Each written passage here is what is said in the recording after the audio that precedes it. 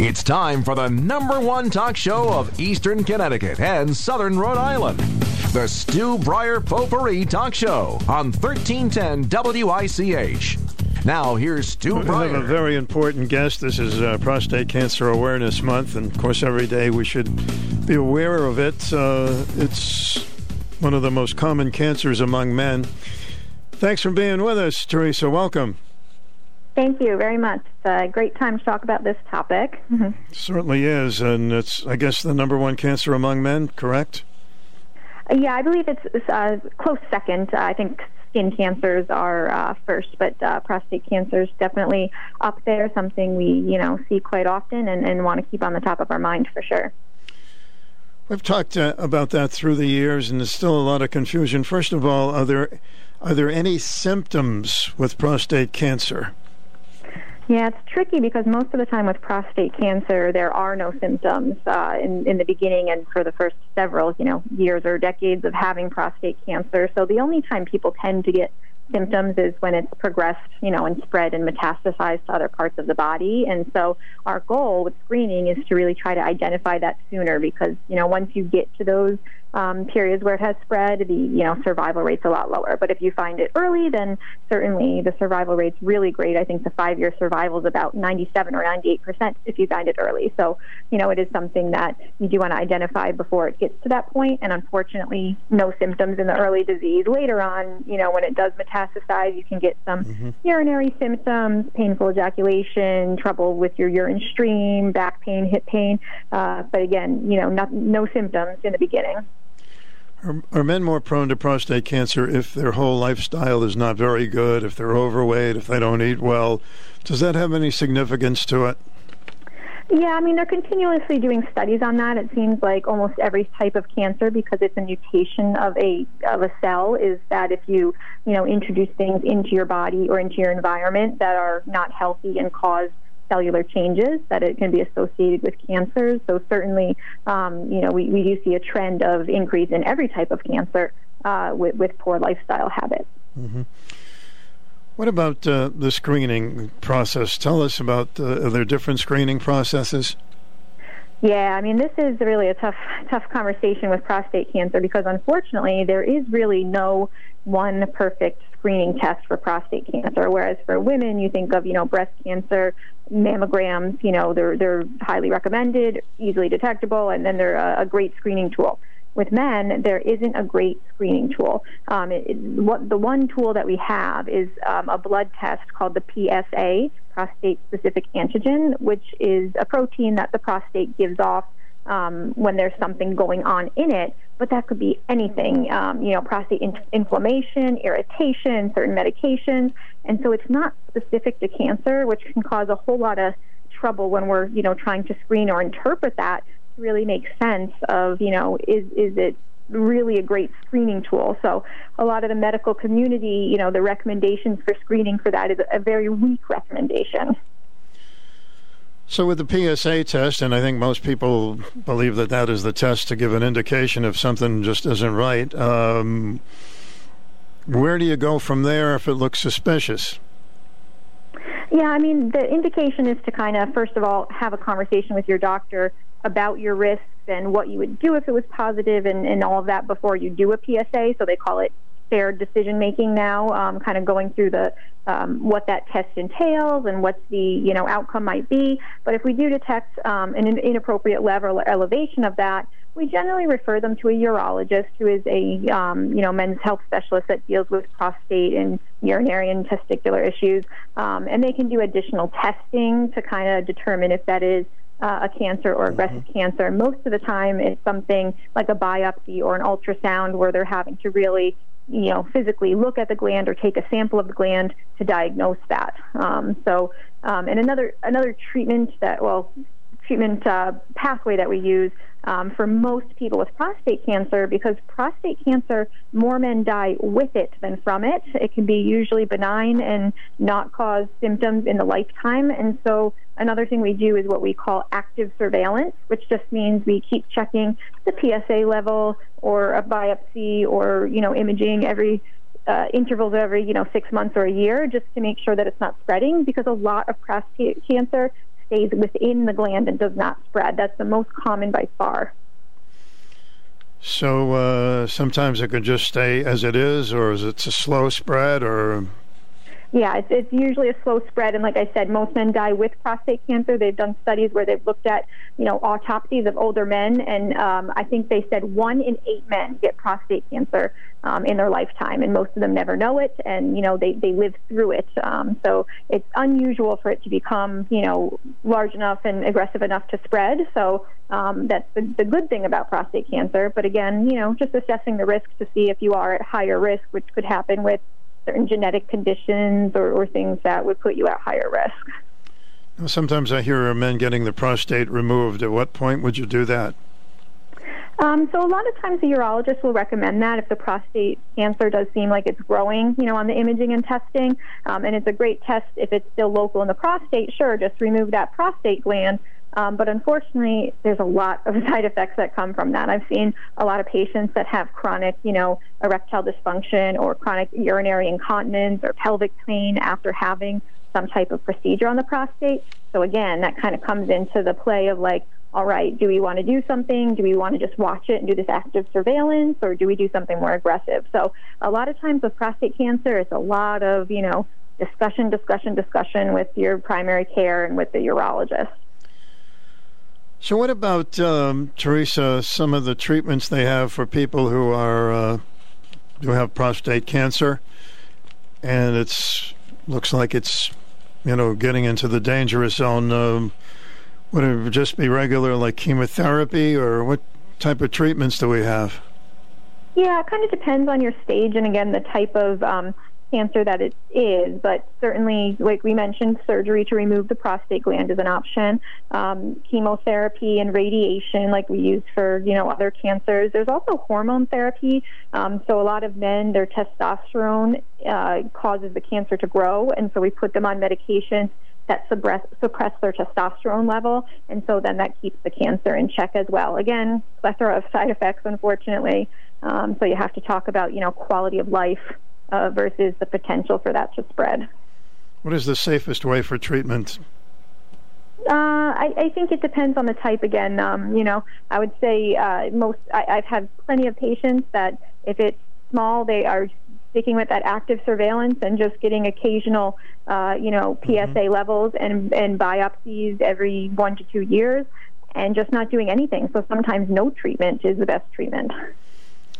It's very interesting how it varies from person to person, and we're learning about more during, of course, Prostate Cancer Awareness Month, this whole month. And now I've heard before, just like when women get exams, breast exams, don't do it till you're 40 or 50 or 60. Is there an age with men where it's not even worth bothering checking it?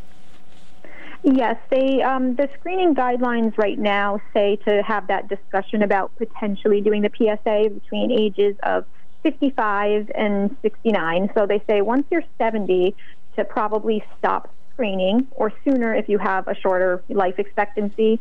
But 70, they recommend against screening after age 70 because, again, they're thinking, if we find this cancer, there's a bigger chance you're going to outlive this rather than it would spread by the time, that you die. So after 70, they advise against PSA, and then 55 to 70 is kind of the range where we have that discussion of maybe potentially getting that as a blood test if we want that as one of our options.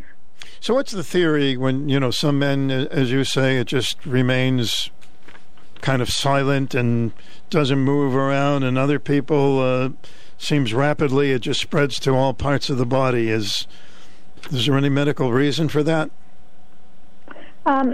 So the prostate is a gland, and so the type of cancers that develop in the prostate are usually a glandular type of cancer, which tend to be potentially slower growing. But some people have a different genetic reason that they get prostate cancer, and it's not necessarily a primary mutation of the gland. It's a little bit more involved. And so, hopefully over the years, because we've been getting a lot more into, genetics and screenings, that maybe eventually one day there may be a test where, we could check, someone's genetic markers that might tell us if they have a specific gene that would be linked with, aggressive prostate cancer, and we would know what individuals would be the ones that would maybe have a cancer that would potentially be aggressive or that they would actually die from. So, it'd be nice if they get that soon.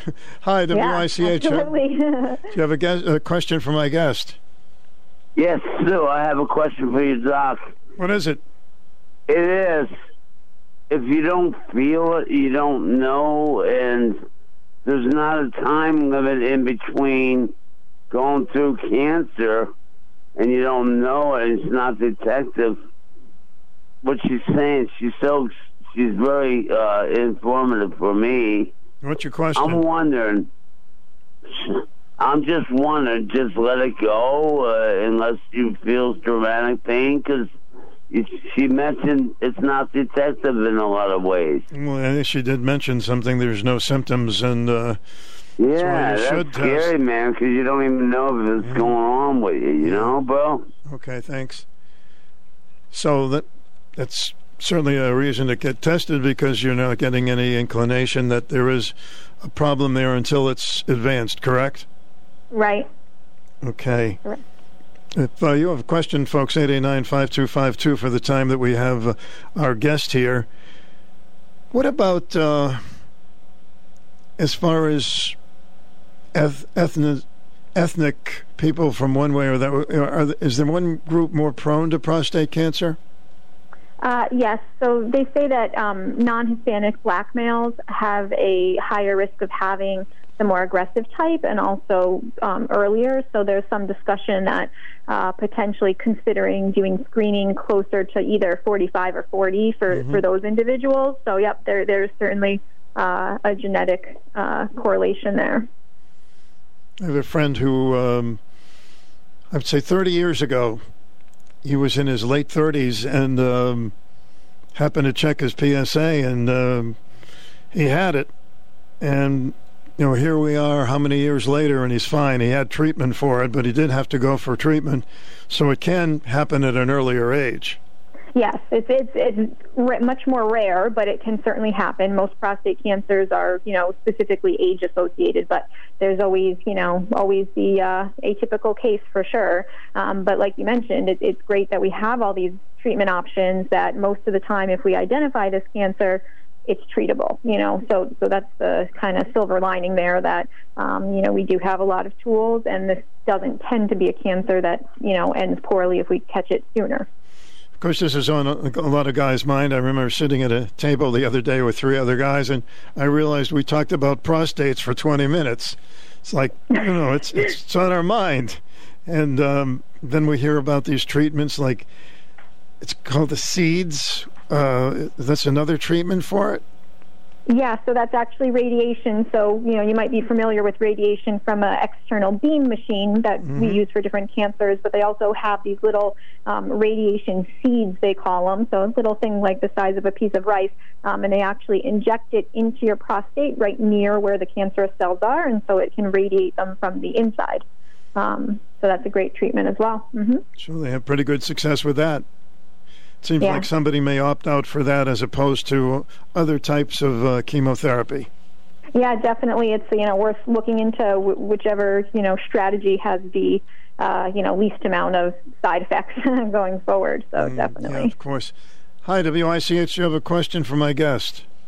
Yes, I was wondering. First of all, did I hear her right that it's not recommended at age 70 or over that you don't have to get tested anymore, PSA tests? Is that what she said? So that is the recommendation against that. However, the caveat to that is if I have patients that are very healthy, I have a 70-year-old that still runs marathons, I'm probably going to continue screening because his life expectancy in my mind is longer than that. So the recommendation in general for screening is don't do it over 70, but if you're a very healthy 70-year-old, you and your doctor can choose to continue screening a bit longer. I don't know who put that recommendation out, but I don't like it. I think even if you're 80 or 85, you can have a PSA test. It's a simple blood test. So I mean, if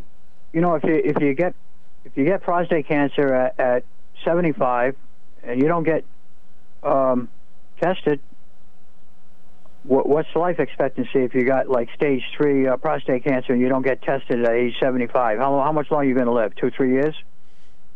So as you go up in the stages, then the survival rate obviously, gets lower. But again, most of these cancers, if you're developing them older, they tend to be slower growing. And like I said, the survival rate, 5-year survival rate for most of these is like 97, 98%. And so, I would imagine most men who are older that, again, they would outlive this cancer. Again, like you said, there's the caveat of some of the people that have higher stage or higher grade cancers, and at that point, then they may consider treatment. But I have a couple patients who do have those higher stage cancers, and they're choosing not to do anything because they don't want the side effects, and they're just going to kind of live with it. So, I mean, again, a lot of information, a lot of things to digest. Everyone's path is different, and it depends on your values and your quality of life and your, intended treatment plan. So these are good conversations to have, and just be aware of all of your options. Thank you, sir. Appreciate the call.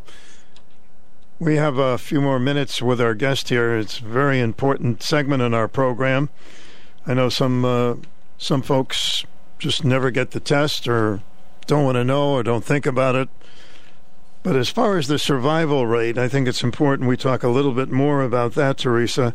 For those who catch it early, I believe there's a pretty darn good survival rate. Is that correct? Yep, so that's that 97, 98% survival rate for 5 years after diagnosis. So that is amazing. I don't think there's any other cancers besides like a topical skin cancer that would have that type of survival rate. So, that's amazing that if we find it early, the survival rate is long. And again, some of those people aren't doing anything and it's just not growing, so that's that kind of silver lining there. And one more thing to mention, as the last caller had said about, discontinuing screening when you're older, the other tricky part is that as men get older, a normal process of aging is that the prostate gland tends to get enlarged, and then it secretes more of that prostate-specific antigen. So an average male, as he's getting older, in his 80s or so, his PSA might naturally raise up 2 or 3 points because of that benign prostatic hypertrophy, that enlargement of the prostate gland. And so then we're, having to interpret this test again. PSA is high. What do we do about that? Do we think it's a cancer? Do we think it's BPH? So that could be another thing that just plays into the, uncertainty of the PSA test for sure. Well, that's a good point, because it may look more positive, but it's something else going on. Right, lots of false positives. And I've had patients that had blood work done and it's elevated, come to find out, if they are an avid bike rider, it can be higher just from friction on the bike seat because of the proximity of where your prostate sits. It can also be elevated if patients recently had sexual activity before they had the blood test done. And so, again, all of these false positives that can come up, and then we're potentially, exposing people to additional testing. So it's just kind of a big question mark, and really making an informed decision with your primary doctor is really important. Have you had patients where, it looks like it's coming up and it's more positive, and then it goes back down, and you say, well, boy, that looks better this time? Yeah, and so that's one of the things I do for sure. If I get a result on someone where it does bump up a little bit, most of the time my original plan is come back in 3 months, let's repeat the test and see what happens.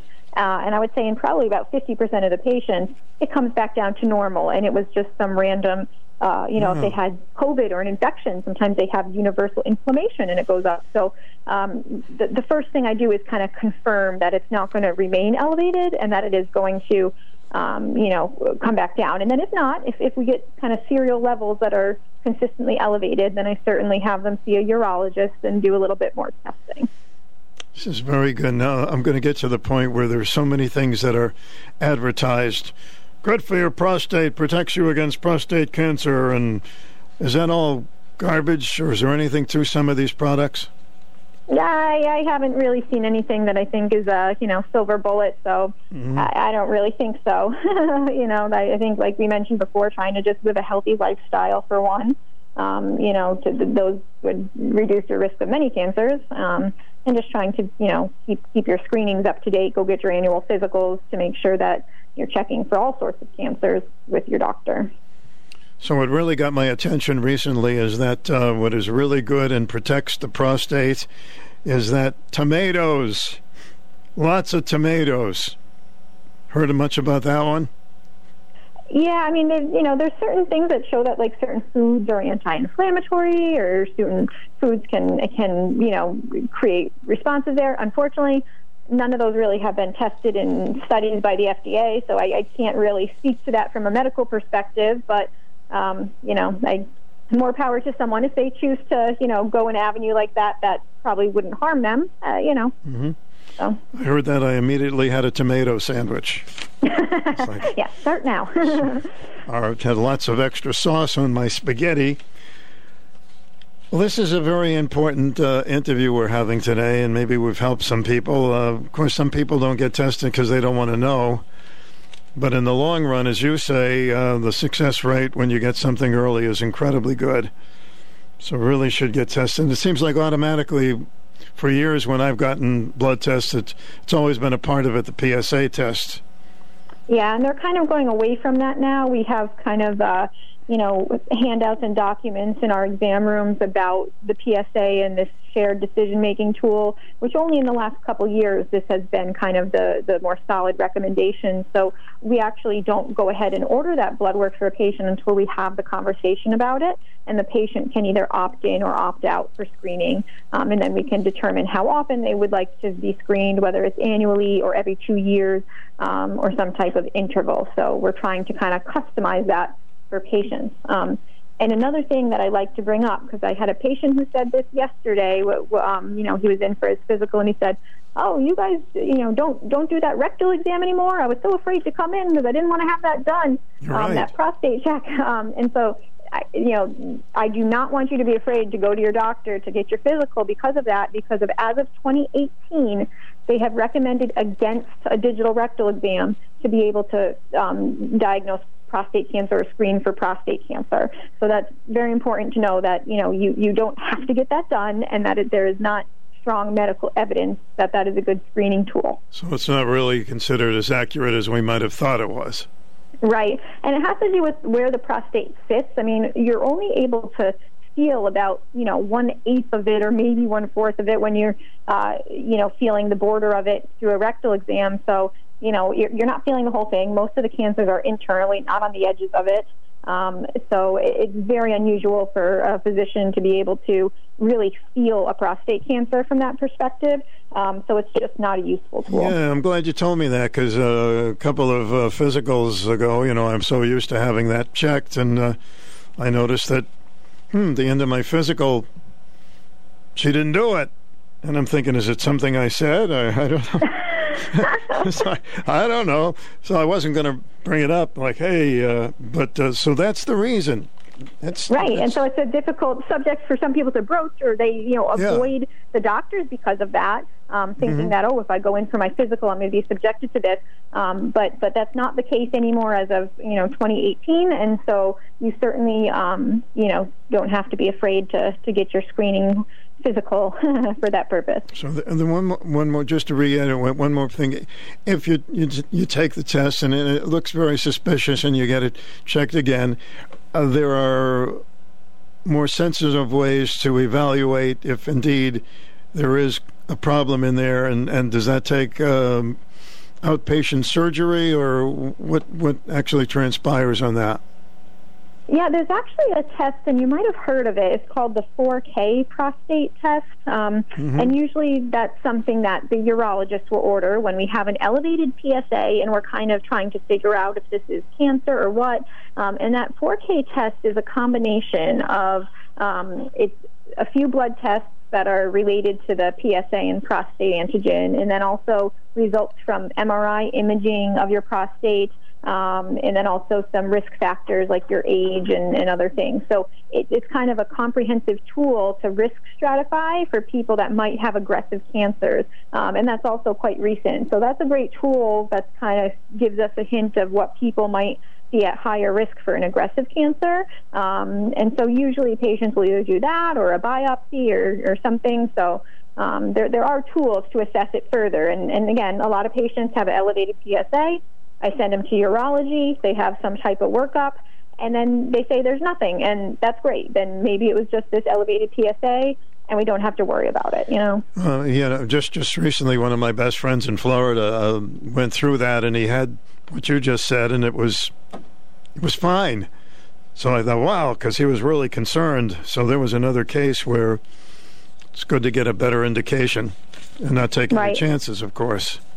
Right, absolutely. And you know, again, like you said, where he was concerned and you spend time worrying about this or thinking of cancer, that's another thing to take into consideration with the PSA, because we know it's not specific and there's a lot of false positives. You know, what kind of distress are we putting patients through, and then having to, you know, think they have cancer and see the urologist. So there's physical symptoms that can come from unneeded treatment and screening, but also emotional parts of that. So this all, you know, has to be taken into account with the balance of how do we screen for prostate cancer. Well, you got to start somewhere with the prostate, and then, you know, you take it from there. Otherwise, go right into some serious operation or something. We have time for another question for you. Hi, WICH. What's your question? Hey, Stu. What would be interesting to know, about this prostate testing is the numbers, What are good numbers? What are bad numbers? What number is too high that you really need to be concerned about? What number is a low number, which is good, that you don't have to worry about anything? I mean, that would be nice to... Yeah, we hear a lot about the numbers, sir. We'll get that in before we close that up. We hear a lot about the numbers. You know, if you're a certain age and there's a number that's a little higher, that's okay. Could you tell us a little bit about the numbers? Sure. The cutoff on, our lab report when you get it back is at 4.0. So they say if it's above 4, that's an elevated PSA. If it's below 4, that's more reassuring. However, there are cancers that can occur at lower PSAs. The lower it is, the better it is, essentially. And so if someone has like a 0.01 for a long time, I'm not worried, and we can even space out their screening longer if desired.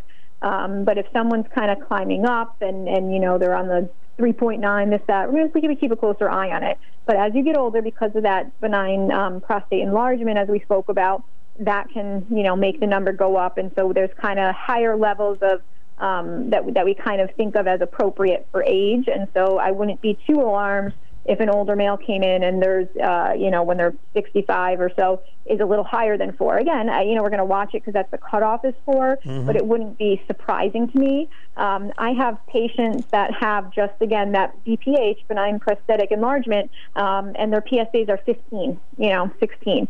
And that's just where they sit, and that's a super high number. It would be concerning, but they've been evaluated, and it's just from the enlargement. So, it is hard to interpret, but for all intents and purposes, it is 4.0 as the cutoff on the universal, scale.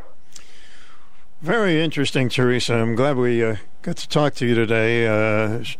Theresa is a physician assistant with ProHealth Physicians located in Farmington.